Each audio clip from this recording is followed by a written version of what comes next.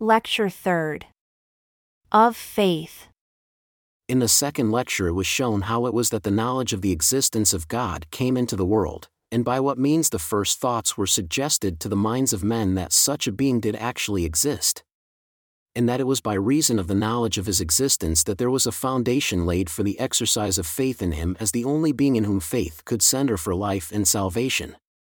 For faith could not center in a being of whose existence we had no idea, because the idea of his existence in the first instance is essential to the exercise of faith in him. Romans 1 paragraph 49, How then shall they call on him in whom they have not believed? And how shall they believe in him of whom they have not heard? And how shall they hear without a preacher, or one sent to tell them? So then faith comes by hearing the word of God. New Translation. Let us here observe that three things are necessary in order that any rational and intelligent being may exercise faith in God unto life and salvation. First, the idea that he actually exists. Secondly, a correct idea of his character, perfections, and attributes. Thirdly, an actual knowledge that the course of life which he is pursuing is according to his will. For without an acquaintance with these three important facts, the faith of every rational being must be imperfect and unproductive, but with this understanding it can become perfect and fruitful, abounding in righteousness unto the praise and glory of God the Father and the Lord Jesus Christ.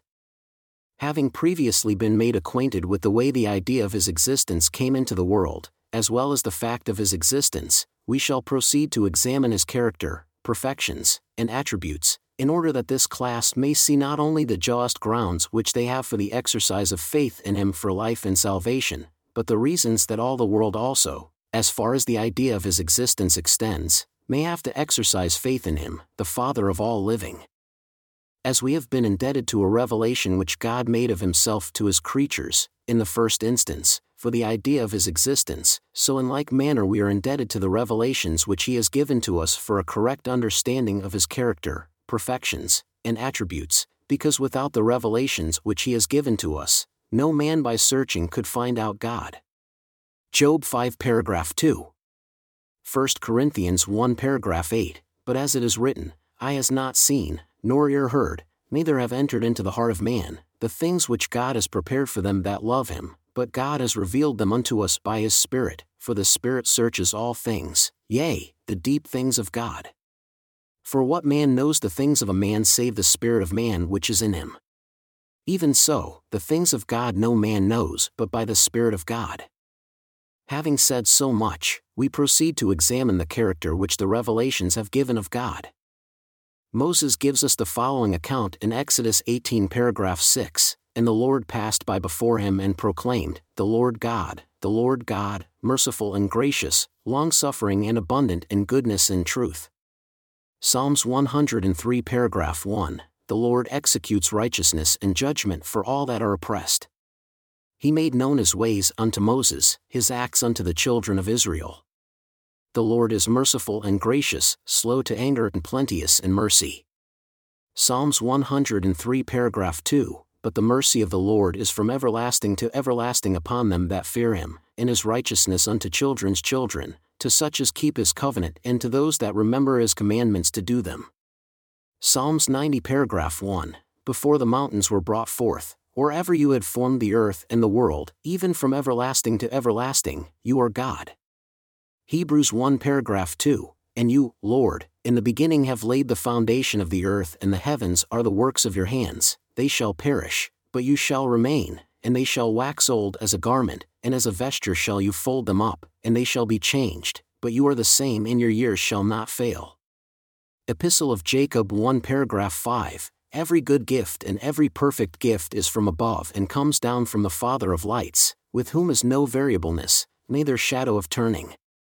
Malachi 1 paragraph 6, For I am the Lord, I change not, therefore, ye sons of Jacob are not consumed. Book of Commandments, which is Joseph Smith History 10 paragraph 2. For God doth not walk in crooked paths, neither doth he turn to the right hand nor to the left, neither doth he vary from that which he hath said, therefore his paths are straight and his course is one eternal round.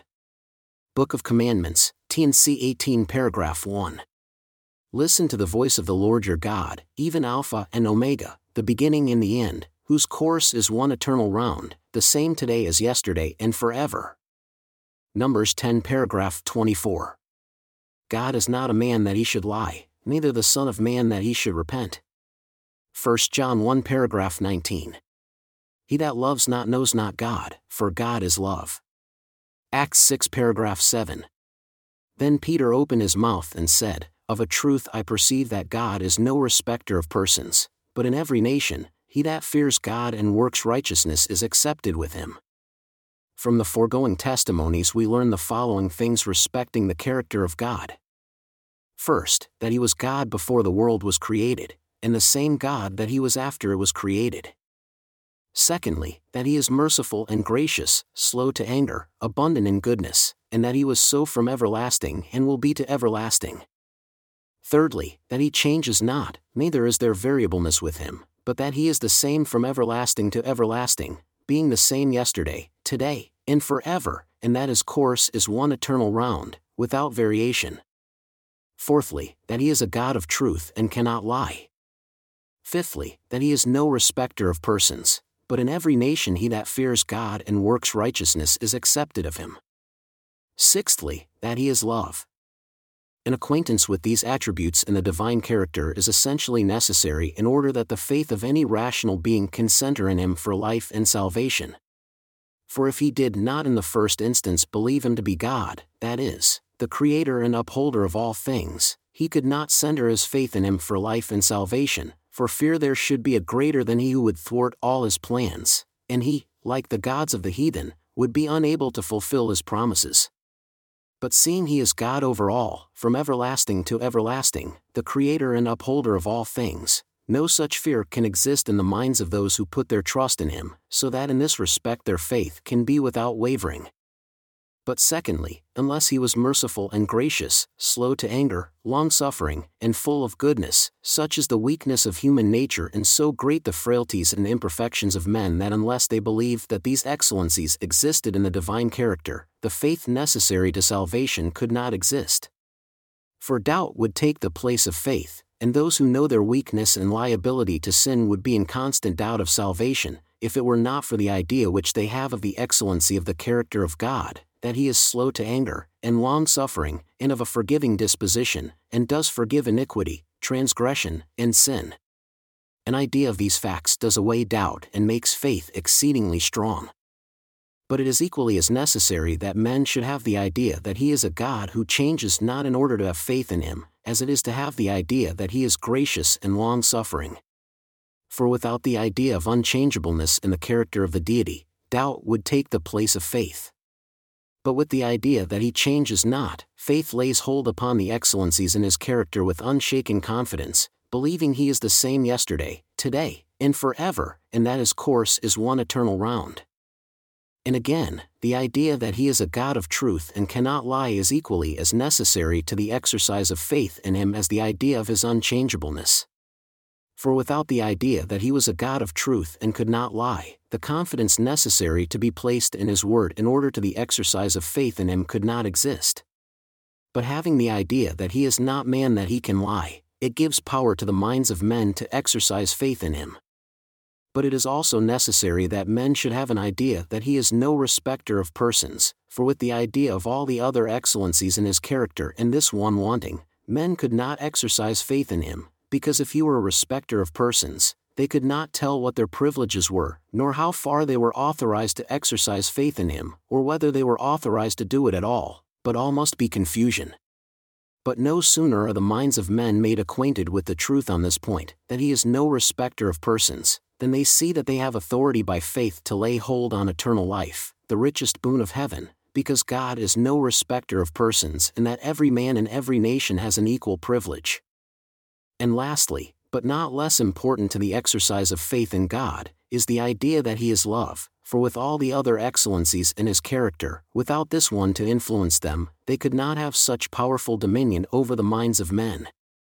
But when the idea is planted in the mind that he is love, who cannot see the just ground that men of every nation, kindred, and tongue have to exercise faith in God so as to obtain eternal life? From the above description of the character of the deity which is given him in the revelations to men, there is a sure foundation for the exercise of faith in him among every people, nation, and kindred, from age to age, and from generation to generation. Let us here observe that the foregoing is the character which is given of God in his revelations to the former-day saints, and it is also the character which is given of him in his revelations to the latter-day saints, so that the saints of former days and those of latter days are both alike in this respect, the latter-day saints having as good grounds to exercise faith in God as the former-day saints had, because the same character is given of him to both. Questions and answers on the foregoing principles. Question 1. What was shown in the second lecture? Answer: it was shown how the knowledge of the existence of God came into the world. Question 2. What is the effect of the idea of his existence among men? Answer: it lays the foundation for the exercise of faith in him. Question 3. Is the idea of his existence, in the first instance, necessary in order for the exercise of faith in him? Answer: it is. Question 4. How do you prove it? Answer: Romans 1 paragraph 49. Question 5. How many things are necessary for us to understand, respecting the deity and our relation to him, in order that we may exercise faith in him for life and salvation? Answer: 3. Question 6. What are they? Answer: first, that God does actually exist. Secondly, correct ideas of his character, his perfections, and attributes. And thirdly, that the course which we pursue is according to his mind and will. Question 7. Would the idea of any one or two of the above-mentioned things enable a person to exercise faith in God? Answer: it would not, for without the idea of them all, faith would be imperfect and unproductive. Question 8. Would an idea of these three things lay a sure foundation for the exercise of faith in God so as to obtain life and salvation? Answer: it would, for by the idea of these three things, faith could become perfect and fruitful, abounding in righteousness unto the praise and glory of God. Question 9. How are we to be made acquainted with the before-mentioned things respecting the deity, and respecting ourselves? Answer: by revelation. Question 10. Could these things be found out by any other means than by revelation? Answer: they could not. Question 11. How do you prove it? Answer: by the Scriptures. Job 5 paragraph 2. 1 Corinthians 1 paragraph 8. Question 12. What things do we learn in the revelations of God respecting his character? Answer: we learn the 6 following things. First, that he was God before the world was created and the same God that he was after it was created. Secondly, that he is merciful and gracious, slow to anger, abundant in goodness, and that he was so from everlasting, and will be so to everlasting. Thirdly, that he changes not, neither is there variableness with him, and that his course is one eternal round. Fourthly, that he is a God of truth and cannot lie. Fifthly, that he is no respecter of persons. And sixthly, that he is love. Question 13. Where do you find the revelations which give us this idea of the character of the deity? Answer: in the Bible and Book of Commandments, and they are quoted in the third lecture. Question 14. What effect would it have on any rational being, not to have an idea that the Lord was God, the Creator and upholder of all things? Answer: it would prevent him from exercising faith in him unto life and salvation. Question 15. Why would it prevent him from exercising faith in God? Answer: because he would be as the heathen, not knowing but there might be a being greater and more powerful than he, and thereby he be prevented from fulfilling his promises. Question 16. Does this idea prevent this doubt? Answer: it does, for persons having this idea are enabled thereby to exercise faith without this doubt. Question 17. Is it not also necessary to have the idea that God is merciful and gracious, long-suffering and full of goodness? Answer: it is. Question 18. Why is it necessary? Answer: because of the weakness and imperfections of human nature and the great frailties of man, for such is the weakness of man and such his frailties that he is liable to sin continually, and if God were not long-suffering and full of compassion, gracious and merciful, and of a forgiving disposition, man would be cut off from before him, in consequence of which he would be in continual doubt and could not exercise faith, for where doubt is, there faith has no power. But by man's believing that God is full of compassion and forgiveness, long-suffering and slow to anger, he can exercise faith in him and overcome doubt so as to be exceedingly strong. Question 19. Is it not equally as necessary that man should have an idea that God changes not, neither is there variableness with him, in order to exercise faith in him unto life and salvation? Answer: it is, because without this, he would not know how soon the mercy of God might change into cruelty, his long-suffering into rashness, his love into hatred, and in consequence of which doubt man would be incapable of exercising faith in him.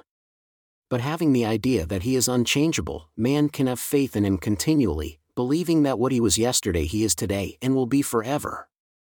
Question 20. Is it not necessary also for men to have an idea that God is a being of truth before they can have perfect faith in him? Answer: it is, for unless men have this idea, they cannot place confidence in his word, and not being able to place confidence in his word, they could not have faith in him. But believing that he is a God of truth and that his word cannot fail, their faith can rest in him without doubt. Question 21. Could man exercise faith in God so as to obtain eternal life unless he believed that God was no respecter of persons?